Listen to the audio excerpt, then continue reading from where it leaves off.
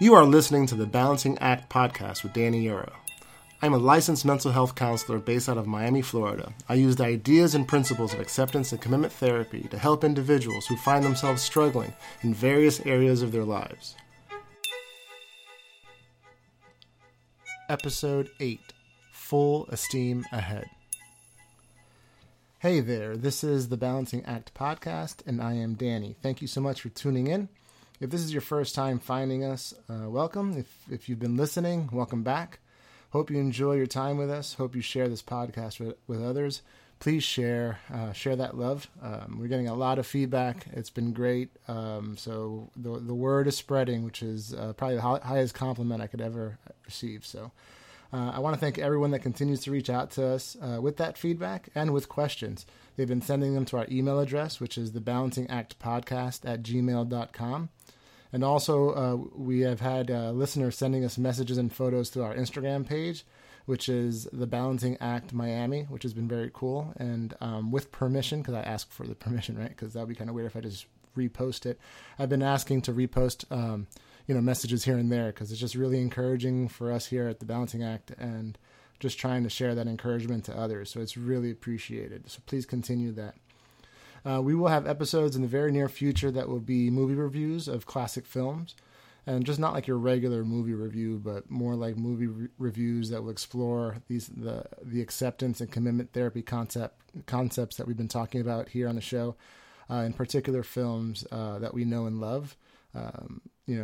My clique of friends were big Star Wars fans, so I may involve one of them. You know who you are, to discuss Star Wars, and I'm going to try to talk about the act concepts that are within the film, and hopefully it'll be fun. It'll be a work in progress like everything else is, so I'm looking forward to see how that goes, because I'm sure you've noticed the amount of pop culture we tend to reference here on the podcast.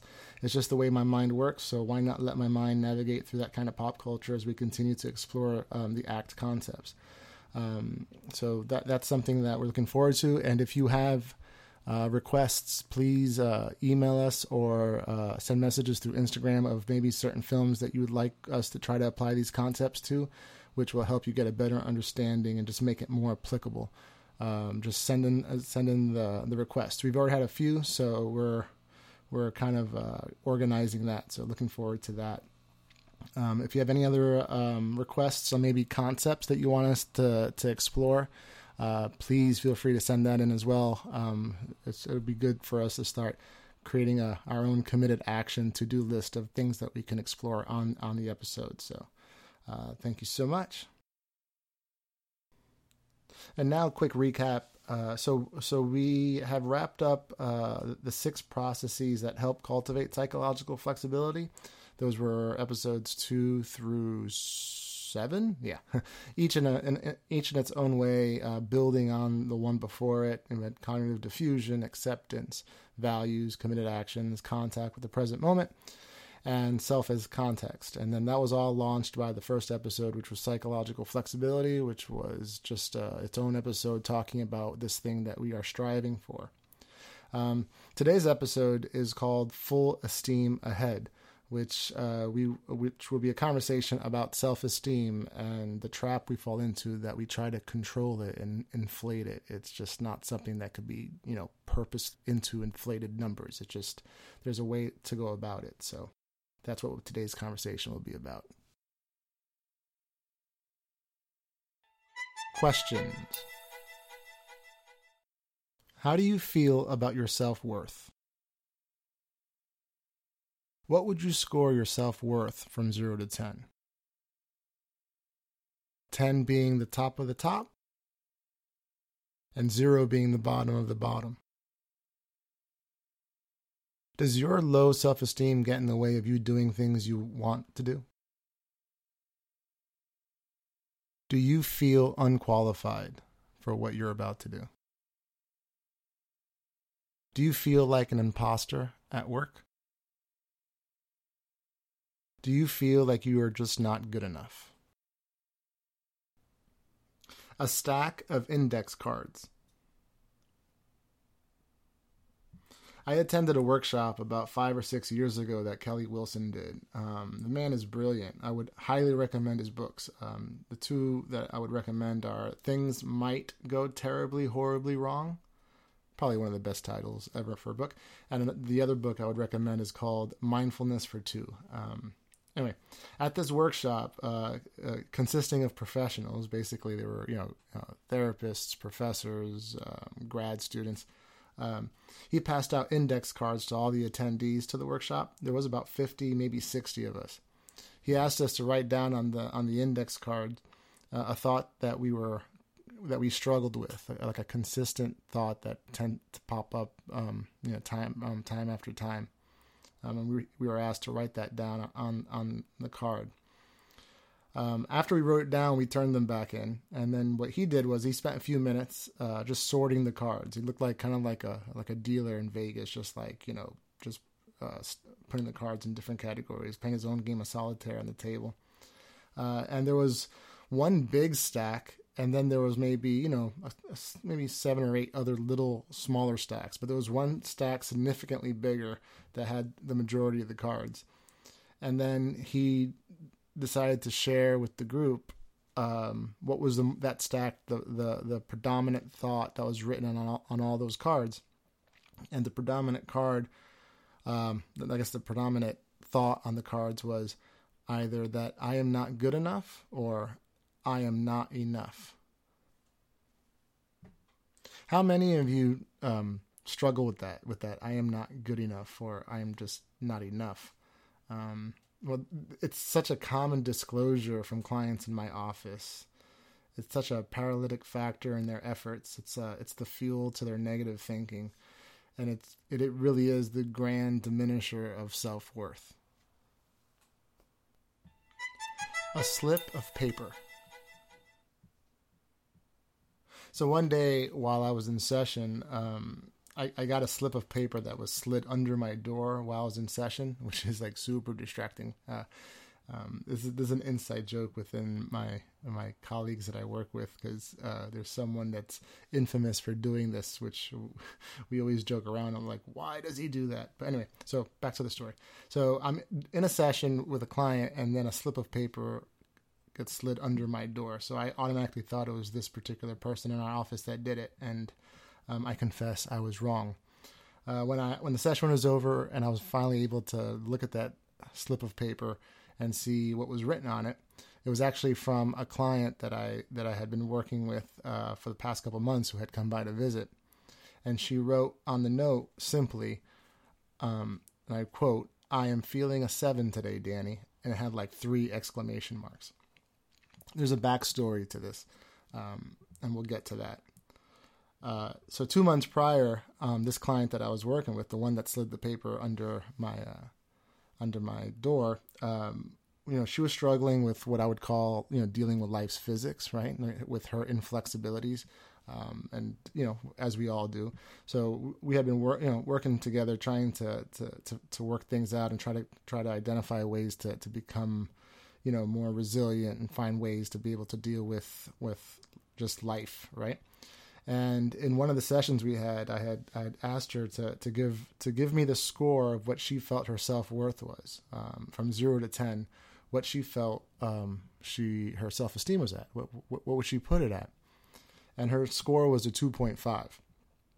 And the trouble for her was, when I asked her, like, now how do we get this to a 5? Like, what does it look like to get that number to a 5? Like, what will it take to get from a 2.5 to a 5?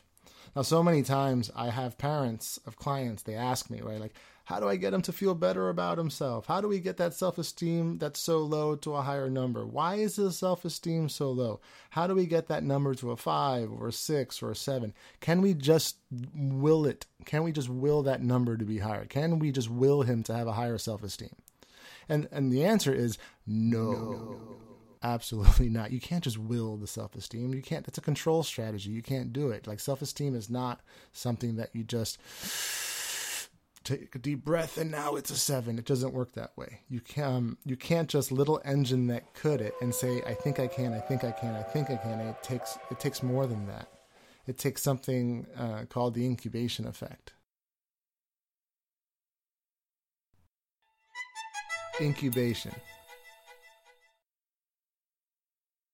Have you ever been invited to something by friends but didn't want to go because you weren't up for it? Maybe you were tired, or just like you just weren't, like you said, "Oh, I'm just in a funk. I just don't feel like going."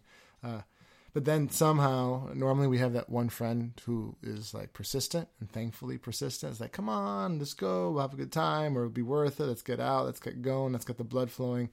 And somehow you get yourself willed to go, and then once you do go, midway through, you just feel better. You just feel better that you're out. You feel better that you're doing something. You actually feel happy that you went. That is basically an example of what the incubation effect is. The incubation effect, it's simply the phenomenon that happens that if you were to score someone's self-worth, like say it's a 5, and then you want them to feel better about themselves, or you just want to somehow get that number higher, instead of willing it like so many parents beg me to do, because we already said you can't just will it. To get it higher, what you do is you just behaviorally activate. You actually just do the things that matter, right? Like the process of values of your North Star is to actually just do the things that matter, commit actions towards the things that matter, and over a course of time, as you do these things, what tends to happen is a person slowly begins to just feel better about themselves. This has been a theme recently in some of my sessions, that sometimes we feel like we need to be qualified to do the things that we like, when really doing the things that we like gives us a sense of being qualified, if that makes sense. A little bit of wordplay there.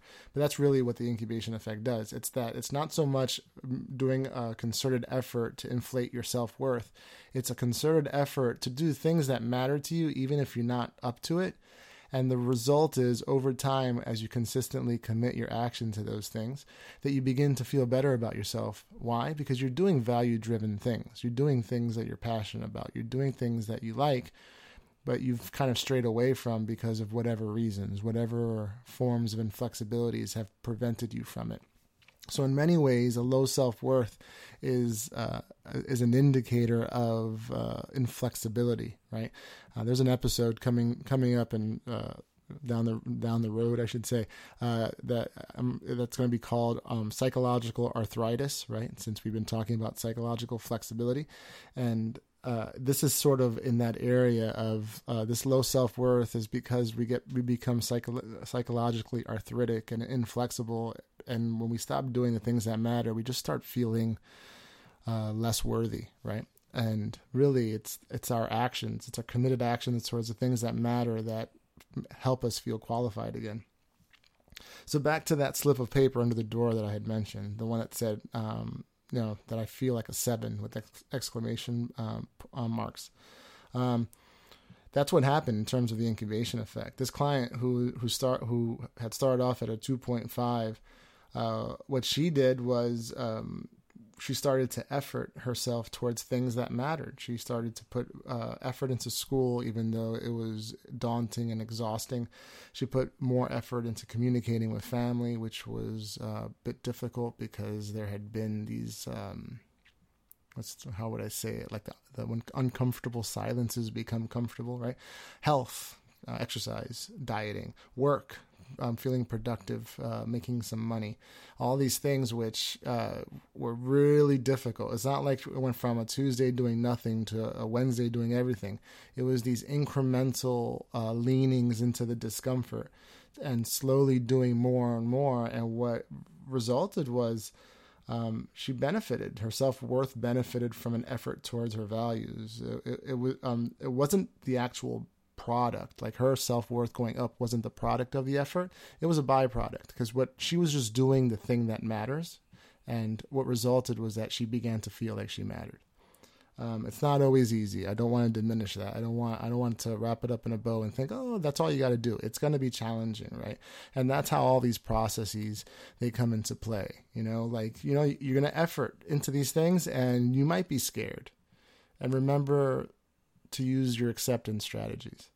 You're going to effort into these things, and you might think, like we found out in the Kelly Wilson workshop, that you just might think that you're just not worth it or you're just not good enough. Use your cognitive diffusion. You may worry about, you just might just worry about what would have, what would happen if you actually tried? Like if I actually efforted this, what's going to happen down the road? Like what if this is going to result in failure? What's going to happen next? Use your contact with the present moment. You may think you're worthless. And so why even bother trying to do things that are going to help me feel better about me when I don't deserve to feel better about me? I am. Focus on I am. Not that I am worthless, but just that I am. That's where your flexibility is, not in the I am worthless. You may feel lazy. You may feel like you just want to procrastinate and just like, you know what, I don't want to effort these things. I don't want to go to the gym. Well, how about walk to the gym and walk back? Don't even go inside, right? If you feel lazy, committed action. Commit action to the thing that matters. Focus on the values and full esteem ahead.